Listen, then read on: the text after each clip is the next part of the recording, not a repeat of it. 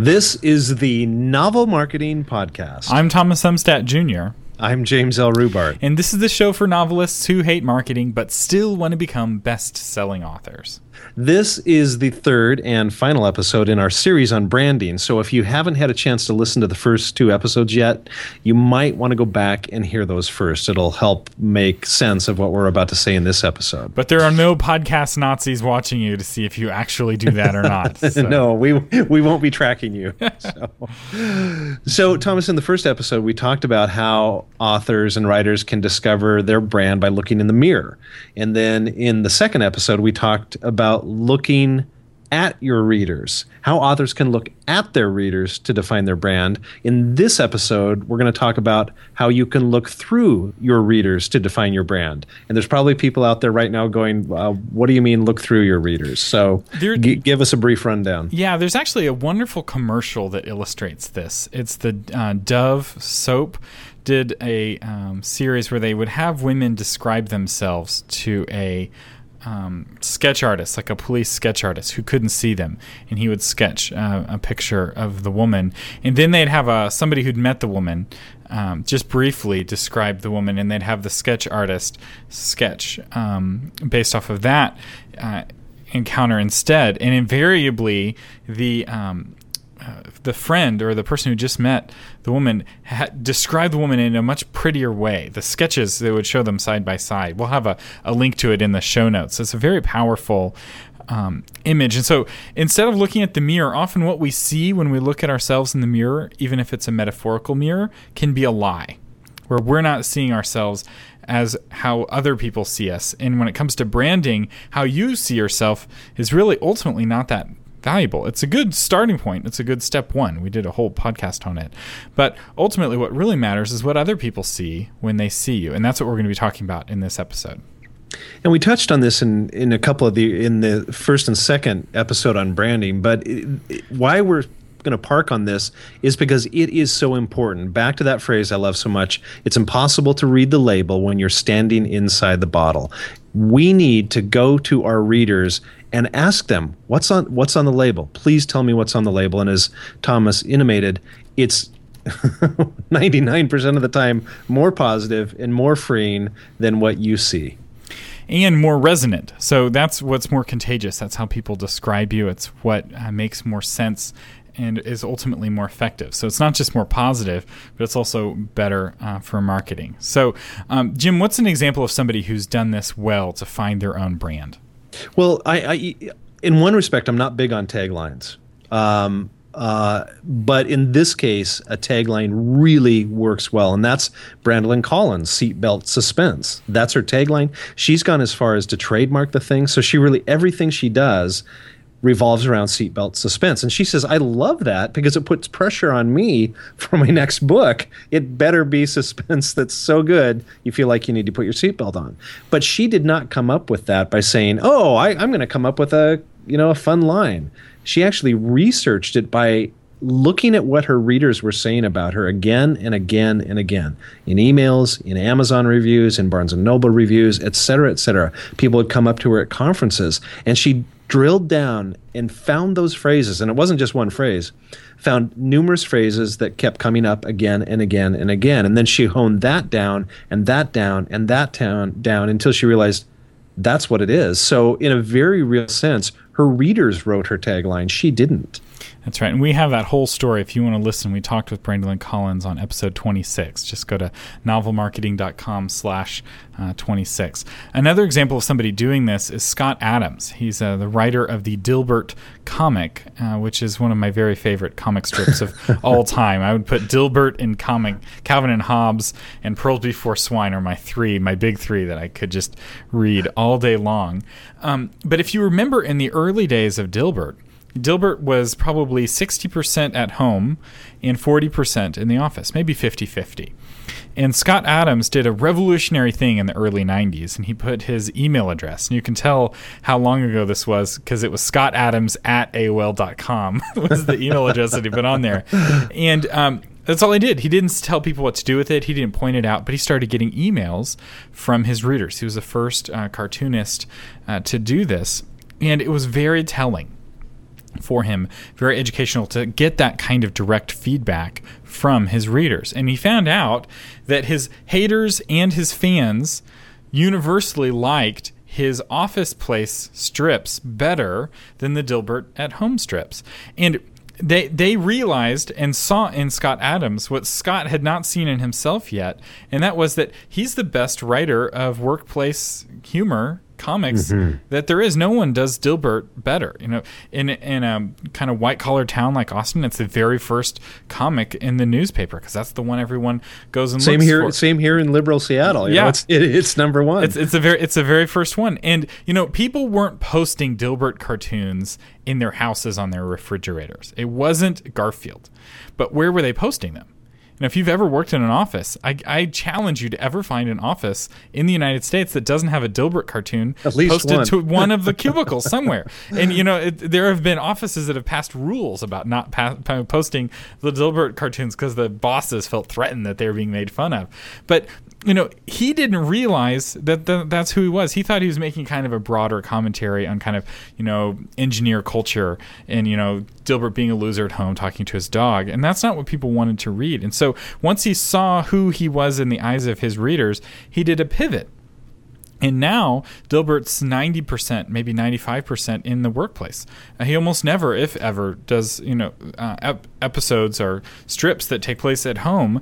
And that triggered a huge growth for him. So he was kind of struggling in the early days. He was still working a day job at Pacific Bell. And it wasn't until after he did the pivot to 100% work that Dilbert took off and was able to suddenly fund his life, where he was able to quit his job and do cartooning full time to enter an elite club of folks. Perhaps the one thing harder than writing books professionally is doing syndicated cartoons professionally. There's maybe a dozen or 24 people in the world that make money doing that full time.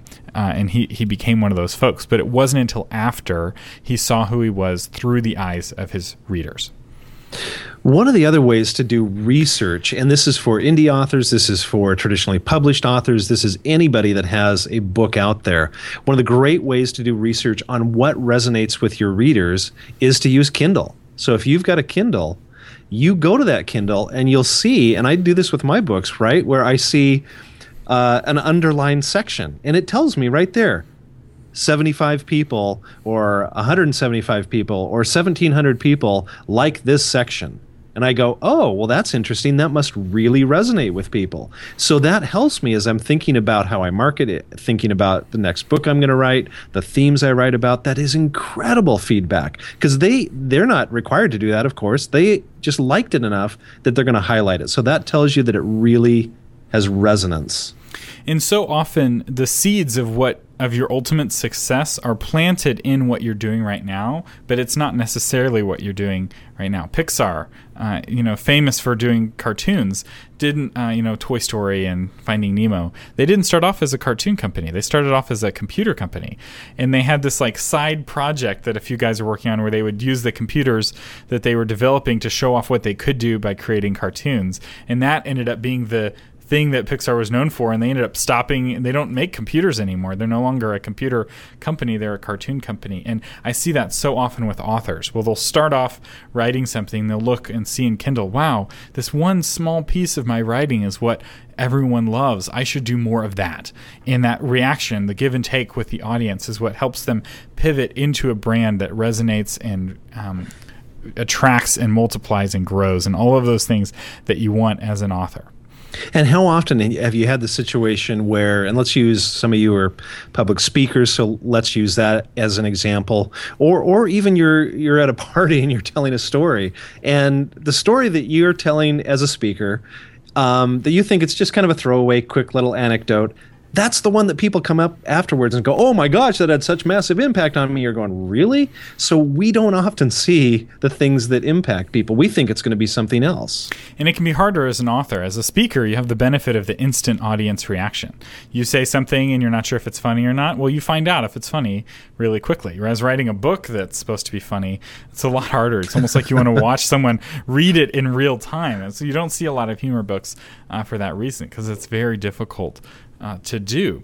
And so you want to look for ways where you can get that kind of feedback from your audience. And I'm not saying go read your book, at the Barnes & Noble, live and have people sit there and listen to you. That's what I'm talking about. So we've talked about Kindle. What are some other ways to get that kind of feedback, that honest feedback from your readers? You go to Barnes & Noble and you read the 5-star reviews. And this is where you have to have the rhino hide thing going, honestly. BarnesandNoble.com. Yeah, sorry, yeah. BarnesandNoble.com, sorry, or Amazon.com. And you read what people are saying. You read the 5-star reviews where you find out, oh, that word keeps coming up again and again and again. Or you read the 1-star reviews and you go, oh, I'm doing this again and again and again. That's maybe not a good thing. See, I would say don't read the 1-star reviews. That's not going to help you find your brand. It may help you become a better writer. Go ahead. Right. I agree. Yeah, no, I agree with that. In terms of finding your brand, yes, you go to the 5-star reviews and you see those phrases that come up again and again. We talked about Brandolin doing that. And you see that phrase that keeps coming up again and again and again and again. That's a great way to describe your writing for people. Because if a big flock of people like that particular phrase, that means it's going to resonate with a greater flock of people that maybe don't even know about you. That's right. Other ways is to talk with your readers, but more valuable than talking with them and asking them questions, because we already talked about that in step 2, but it's to listen to them talk to each other about you. So you're very tempted to watch people getting in a conversation about your book or about you on Goodreads or on Twitter or on Facebook, and you want to jump in and be a part of that conversation because that's good marketing. No, let the conversation happen and observe it and see how they're describing you. That's far more useful for you, and it gives them more room to have that conversation. If I can't feel like I can talk about a book on Twitter without the author jumping in, I'm probably not going to have that. I may not have that conversation on Twitter. I may just choose to have it other places. And so you don't want to be a part of every conversation. That can be a little creepy. But you do want to listen to those conversations to see what's resonating, because you might describe your book in a certain way, but hearing how a fan of your book describes it to a friend of theirs, they may describe it using totally different language. And chances are the words they're using and the phrases that they're using to describe you in your book are better words and phrases than the ones you would use to describe yourself. It's so true. I'm a professional copywriter, right? So I should know how to do this, and I think I do an okay job in most instances. But I have had on more than one occasion somebody has done a blog post on my book, and I find out about it just through Google Alerts. And so I kind of sneak in, and I'm the fly on the wall, and I listen to their description of the book, and it's like, oh my gosh, that's so brilliant. It's way better than I could do. I'm going to use that. So you're definitely right about that, Thomas. So this third step is to look through your audience. What do you see when you see me? And this is the hardest step. It's one you can't start with. You have to already have some books out. So, a brand is not something that you just you fill out some documents at the beginning of your career and then you're done. A brand is an evolving thing. It's something that grows with you and that you have to grow into yourself. It's a powerful thing. It's something you can pass on to your children sometimes. You see that in certain industries where you'll have somebody develop this very powerful brand and then they hand it to a son or to a daughter who then picks up the torch and continues. A good example of that's Frank Herbert in the Dune series. He wrote 4 or 5 Dune books himself. Then he hands the series off to his son who picks up right where he left off, and now it's this huge franchise. So this is hard work. This is, I know we've talked about this 3 episodes, maybe 45 minutes, an hour we've been going on, but this is something you're going to have to keep working at to get. But this third step, looking through your audience, you'll be very tempted to skip this step, but it is the most useful if you're willing to do it.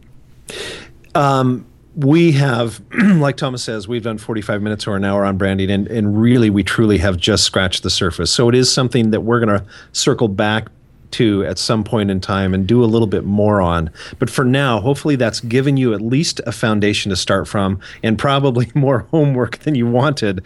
But again, we encourage you to do that homework because it can make a significant difference in your career. We'd love to hear from you. If you have questions about branding or if you're thinking through your brand yourself, go to novelmarketing.com. Feel free to leave a comment on this episode or send in a question. If there have been any questions that have come up while you've listened to this, we have a Q&A extravaganza coming up. We do them from time to time, and we'd love to answer your question in that episode.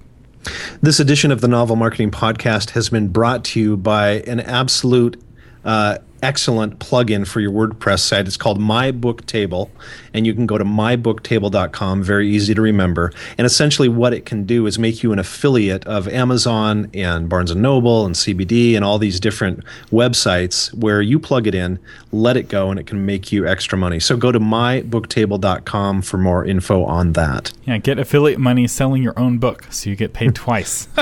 Once from the publisher and once from Amazon. We'd love, if you would, leave a review for us on iTunes. We'd love to see what that is, see how you describe us. Yeah, it's a little scary. But, we have these little taglines, we have at the beginning, end of the episode, for authors who hate marketing but still want to become best-selling authors. But you can go and look and see the other reviews that people have left on iTunes and see the words that they used to describe us. Maybe you can use your own words yourselves. And who knows, you might find your phrase being quoted by us in a future episode. I love it. So this has been the Novel Marketing Podcast, giving you novel ideas on how to promote yourself and your writing offline, online, and everywhere in between.